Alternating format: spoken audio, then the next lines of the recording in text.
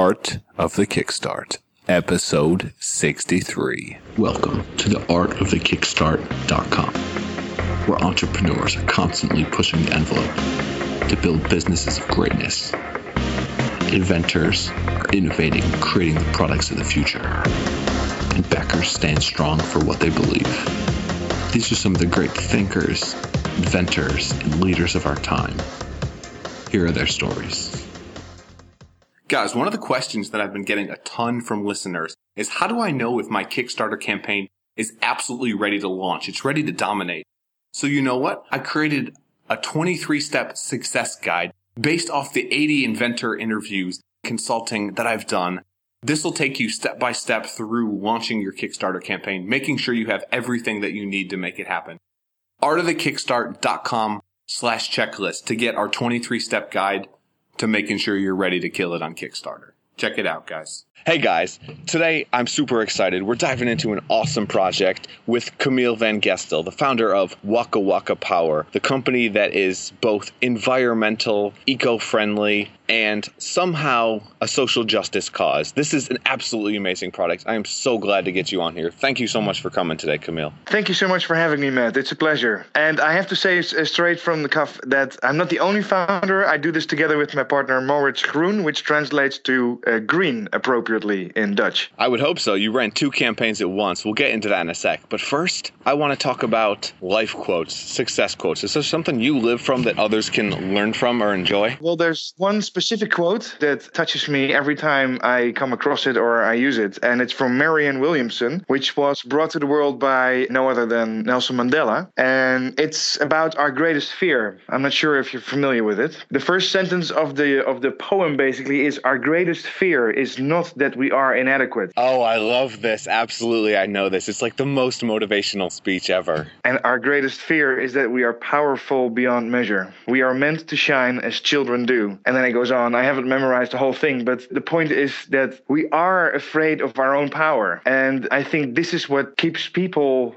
playing small and not, following what they really feel is their passion. And I think that's a key to being happy, I think, altogether. Absolutely. We are so powerful and we don't realize it. And power, that's a perfect transition, honestly. It's like you set that one up. So Waka Waka Power, where's the story? Tell me about how you guys got started before you raised about $750,000 through crowdfunding. Yeah, that was the second campaign, correct.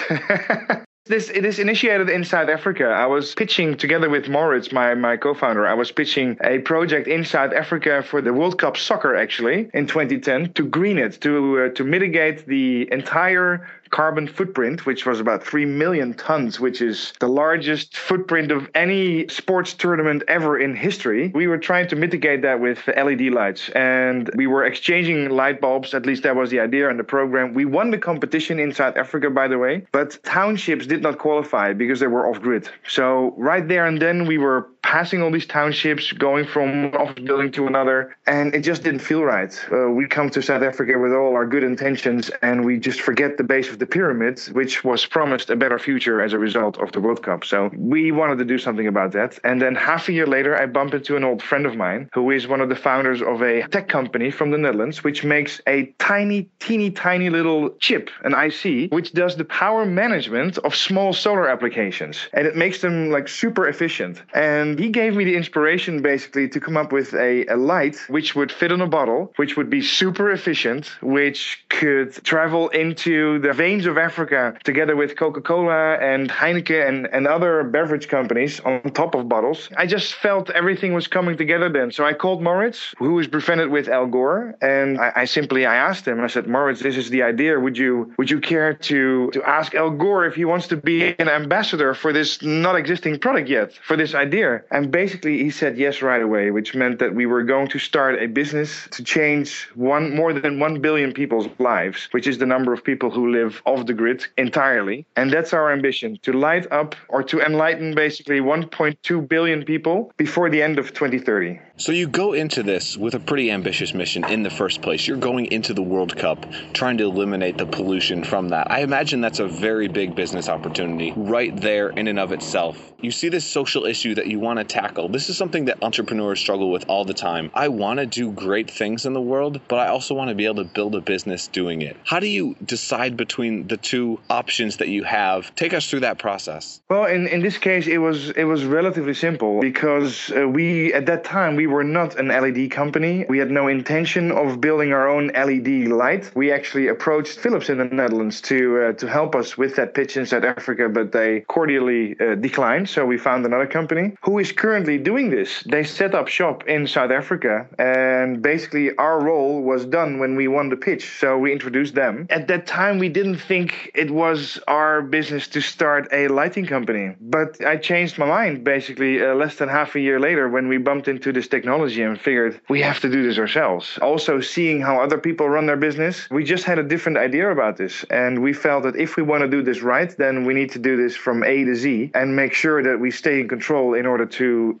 ensure that we reach this ambition, this goal, which is pretty hairy and pretty ambitious. I realize that. But there is no other ambition when you want to start a company like this. If you want to help people bring light in their world, help them stretch their day, then what other goal can there be than to help everybody and really set a date to that? And that's what we did, and we take it very serious.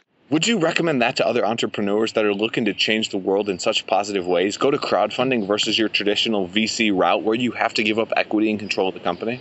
Well, I think if you're considering VCs, then it's always smart to do crowdfunding first for a number of reasons. There's two questions in your question, but I'll answer this one first. If you are passionate about what you do and if you believe in what you do, then surely you don't mind asking friends and family to invest in your idea. And this is the first thing that VCs will ask or see. Who else has participated? Have you asked your mom and dad and your sister and your brother and your friends and your high school pals to help you out? And if you have, that means that you're willing to put your soul in this. And I think that is a key basically for everybody who wants to start something. If you cannot put your soul in it, if you're doing it just for the money, if you start a startup with an exit strategy in mind right away, which is what a lot of people actually advise. But if you do that, then where's the heart, where's the soul, and how can you really discover your passion in what you're doing? And I think that's where the key is. If you're running a business from passion, I think you're going to see unparalleled levels of energy. And you guys have showed that unparalleled levels of energy. So you decided to go to crowdfunding in 2011. What made you go there? You got onto the platform pretty early. Take us through that decision and kind of how you went about it. Well, it has to do with what I mentioned in the previous question, is that there's a number of reasons why we went to Kickstarter in the first place. It's difficult to attract seed funds for a startup company. That's one thing. Another thing is that we did not want to sell out parts of our company in a very early stage of our development because we want to stay in control. And we may need to do this later on in order to grow exponentially. If you sell out your shares too early, then you'll lose control within no time. And apart from that, we wanted to know whether people were actually digging what we were creating. So that was a reason for us to search out crowdfunding. And back in 2011, we did 2 crowdfunding campaigns also. We did a Kickstarter campaign and we did another campaign in the Netherlands with micro shares. That was rather new in the Netherlands back then. And we were selling 2.5% of the company at that time at $20 per share and raising altogether 75,000 euros or $100,000 basically. And there were 300 people who participated in that campaign and we raised that $100,000 in about 2 months. At the same time, we were running our Kickstarter campaign with a goal of $30,000, which was extremely difficult to reach. We had a lot of trouble in the beginning to stay on track. So I actually, at some point, I bought a Santa suit because it was Christmas time, saying that if you do this and this pledge, then you can send in your script and I'll record a tailor-made video for you, which you can then send to your friends and family. So it was successful, even though a lot of people used that pledge, but I never got a single script to record a video from anybody. I think everybody felt sorry for me and they just pledged. Yeah, but you got to get creative. That is absolutely brilliant. Keep that in mind, guys. Get creative with your reward ideas. So how do you do this? How do you run 2 campaigns simultaneously? There's different hassles of each. Yes. Well, first of all, we are based in the Netherlands. That means that our fan base or our friends and family basically are here in the Netherlands. For Kickstarter, you really need an Amazon payment account, and Amazon is not very big in the Netherlands yet. So a lot of friends and family here in Holland do not have an Amazon payments account.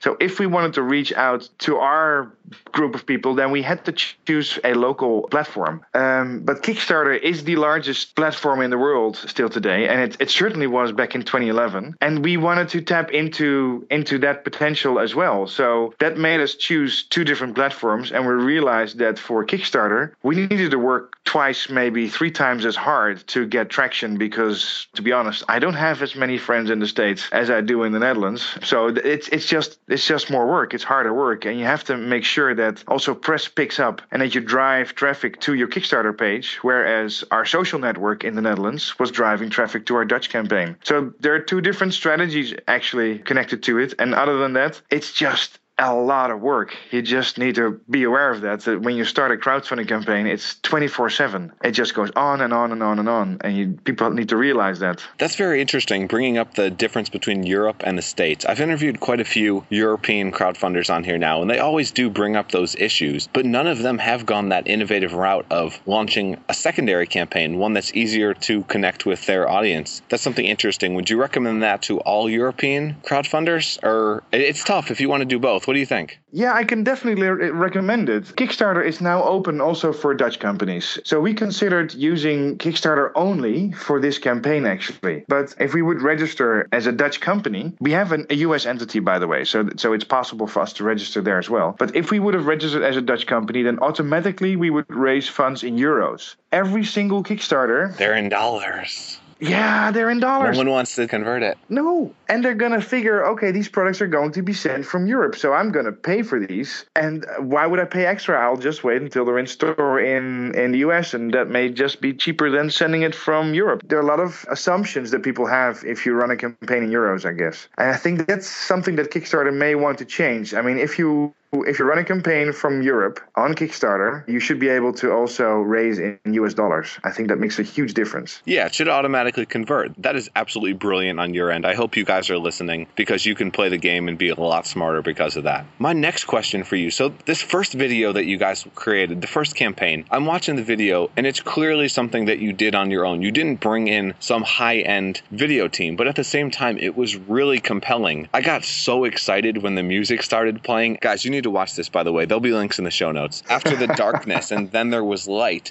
Just how you went about this. That's really inspiring. How do you recommend Kickstarter creators go about making that all-important video? I recorded this with the same phone I am holding in my hand right now. I love it. It was basically a selfie video altogether, shot in the dark with a lighter and our Waka Waka, actually. Yeah, how do you go about it? I think what's most important is that it's authentic. And I think if you do a video all by yourself, I think it's easier to make it authentic than when you bring in a camera crew and somebody who helps direct it, which is what we did on the last campaign. People, fortunately, they love what we do, so they help us. So we get really awesome deals from people who want to help us make better videos. And of course, if you see the difference, it's obvious. But to do a spontaneous sentence 10 times over makes it a lot less spontaneous. I can tell you, that's tough. So I think being authentic and genuine, I think people will see that. And I think that's very important to try and keep that. And that doesn't necessarily happen when you bring in a professional crew. It may take away some of the authenticity, but I hope that what we just made, the last campaign, the base, I hope that people find it authentic because it's who we are. It's what I am. So your first campaign, we were figuring out,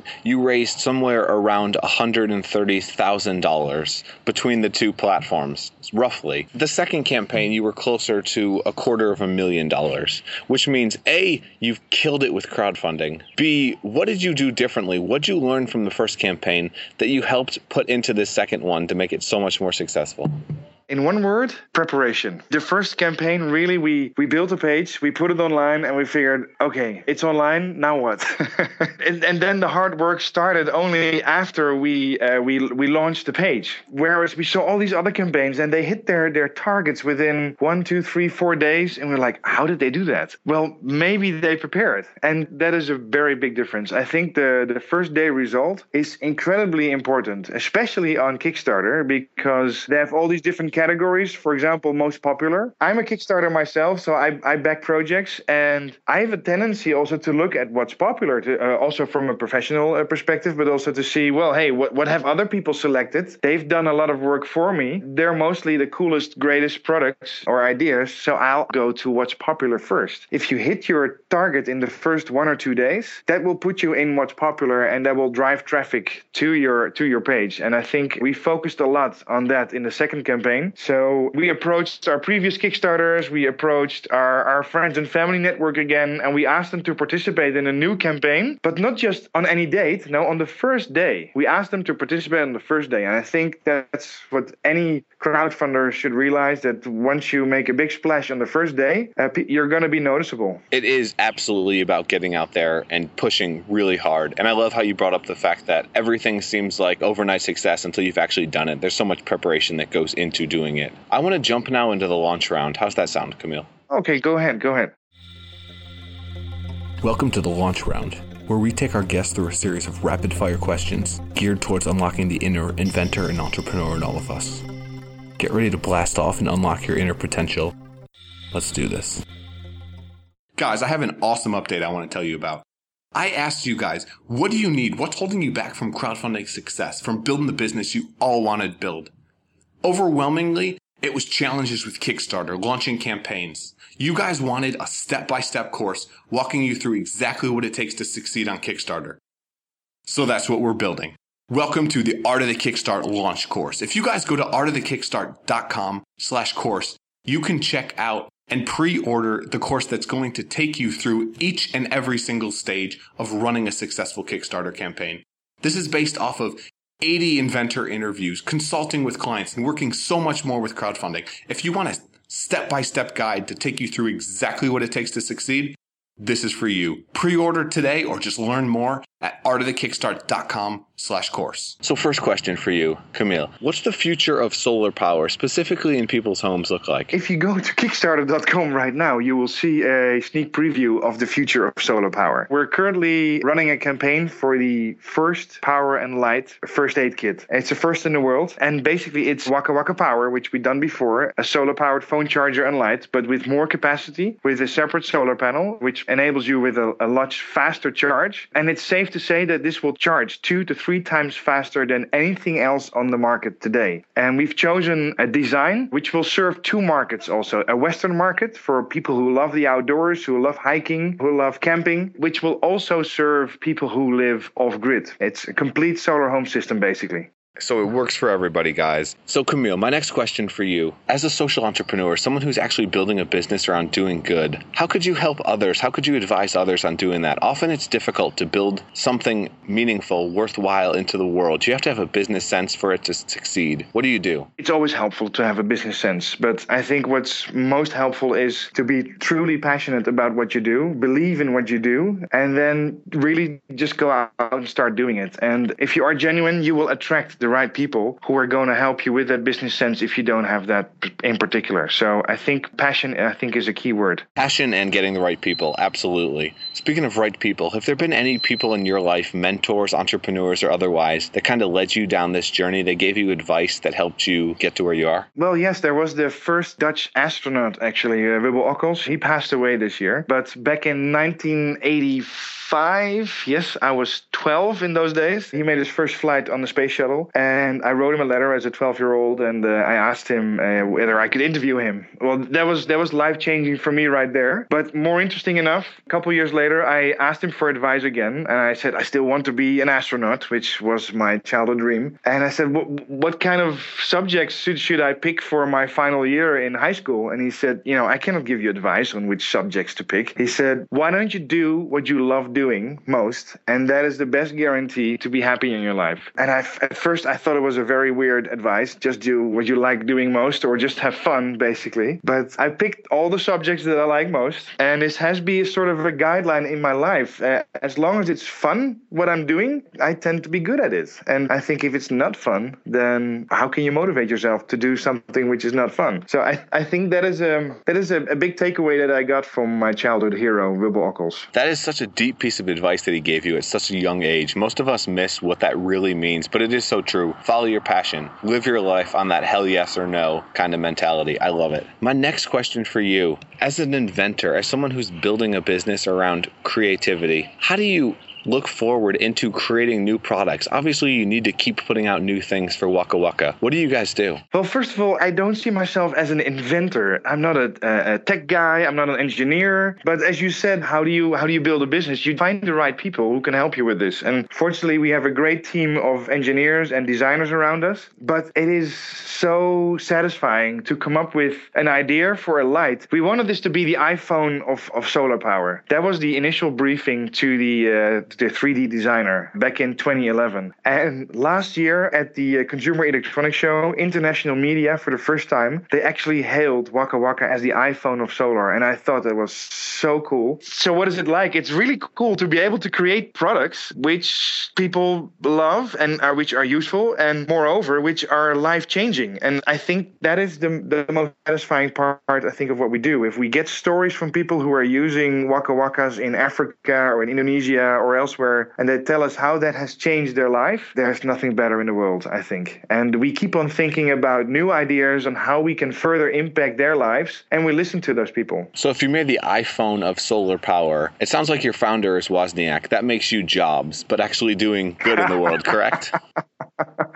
Well, I wouldn't dare to make that, that comparison. No, don't worry. I'll dare to make the little joke for you. My question for you is, how do you know which problems to solve? There's so many problems in the world. People want to do great things, but if you try to do everything, you're going to get overwhelmed. How do you focus? Well, we just picked one problem, basically, which is people who are not electrified. We wanted to do something about carbon emissions. That's 55% of the world's carbon emissions from household lighting come from kerosene lamps. And we wanted to do something about that. And we did not realize what the social economic impact would be of putting a light in somebody's hand. If you can stretch somebody's day with 3 or 4 hours, it's pretty amazing to see what happens. So we believe we've touched upon a very profound challenge, or problem, I prefer challenge, to put lights in the hands of people who have none, who live in the dark permanently. And if you see what happens to those lives, it has an impact which is beyond your imagination, basically. Pass grades go from 50% to 100% in 2 years' time if you put a light in a child's hand. 50% of children in sub-Saharan Africa who go to school do not have access to electricity. How can they do their homework? People are spending 20-25% of their income to have just a little bit of light, a few candles or a kerosene lamp at night. Imagine you have to spend 25%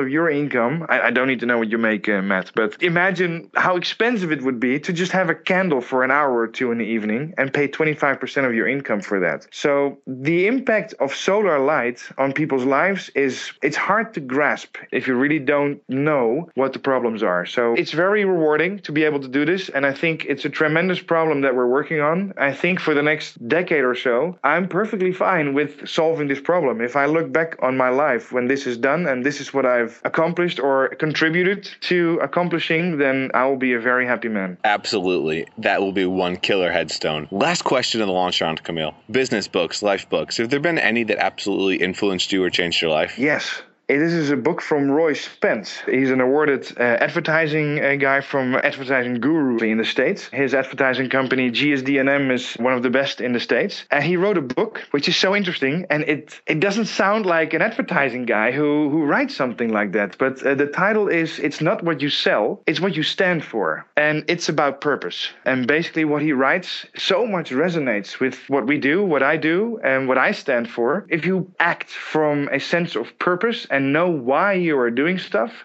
and if you're able to express that, you are going to attract people customers, partners who are aligned with that purpose. Very inspirational book. I can recommend it to anybody who has an entrepreneurial spirit. It's not what you sell, it's what you stand for. That is so true. I will link up to that in the show notes, guys, in addition to Simon Sinek's Start With Why, because it seems like such a great compliment to that. I want to jump back to you now, to the business. So you've done this. You've run 2 campaigns. Well, really 4 campaigns. Let's be real with ourselves. And you've succeeded on all 4. Yet, of course, you've had some mistakes, challenges along the way. What have you learned? What can you share with other people that you think would benefit them? Things we haven't talked about yet that would help Kickstarters out there everywhere. Yeah, first of all, mistake is an interesting definition of something that does not seem to work. I recollect a famous quote also from Thomas Edison. He said, "I failed 200 times. I made 200 light bulbs and none of them worked, but they all brought me closer to the one light bulb that did work." And I find this very inspirational as well. In this case, if you can learn from your mistakes and if they make them better, how can they be mistakes as opposed to a learning experience? Absolutely. I think you need to view life as that way. I'm glad you corrected me. It wasn't because of that. Absolutely. And last question for you, Camille. One piece of advice for inventors and entrepreneurs out there, people that want to start something amazing, what would you tell them? Do something meaningful. Make sure that what you do matters to people. Do not start something simply because you want a bigger house, a bigger car, or you want that motorcycle or that watch. Because all that stuff really, really doesn't matter. It matters if you get an email from somebody and says, "Oh my God, I'm serious, I was able to deliver a baby thanks to your light." And there's no car, no house in the world that can beat such impact. If you find something meaningful to do, go out and do it. Because if you can, you must. That is absolutely amazing. I got one follow-up question on that. You said you got an email from someone who didn't have a light. I just want to hear the story. Okay, rephrase. We got the story from the person who didn't have a light. That's it. Okay, much better, much better. Thank you so much for coming on today, Camille, chatting with me on that phone that filmed your first campaign. I want you now to talk about yourself, pitch your product. Why should people check out Waka Waka? Obviously, you're doing amazing in the world. Just share your story a little bit. That's very cool. Well, the Waka Waka base is the latest in the Waka Waka family. It's the world's first power and light first aid kit, which means it's something that you really want to have when the lights go out. For example, in the States, 500,000 people on a daily basis are without power. We've had requests for more power, more capacity, faster charge. This has a separate solar panel. It's a battery pack with a separate solar panel, which means you will charge this 5,000 or 10,000 milliamp battery pack within one day, which will charge multiple phones or provide you with an entire week of light. And on top of this, for each unit that has been pledged in the campaign, and also for each unit that will be sold online, we are donating a light to health workers in West Africa to help fight Ebola. Guys, check them out. I don't think I need to say any more than that. This is an absolutely great mission. It's moving humanity forward, and it's great for everybody and the environment. Thank you so much, guys. Thank you so much, Camille. You've been absolutely awesome. Matt, thank you so much for the opportunity. I appreciate it. And good luck with the show. Thanks so much. Hey guys, I'm your host, Matt Ward, and I want to thank you for tuning in to another episode of The Art of the Kickstart, where we believe inventors, innovators, and entrepreneurs are changing the world and bringing humanity forward into the future. If you liked the ideas in this episode, or you're interested in learning more about crowdfunding and how to kill it with your own Kickstarter campaign, you can check out more at artofthekickstart.com. And if you've been listening to the show, love the episodes, but you're not subscribed, that's got to change. You can go to artofthekickstart.com/iTunes or /Stitcher and get the episodes delivered magically to your phone. And if you like this show, I would love you forever if you leave a review on iTunes. It helps more aspiring inventors and creators out there find the show and find the information they need to kill it on Kickstarter. Until next time, thanks for tuning in, guys, and have an absolutely epic day.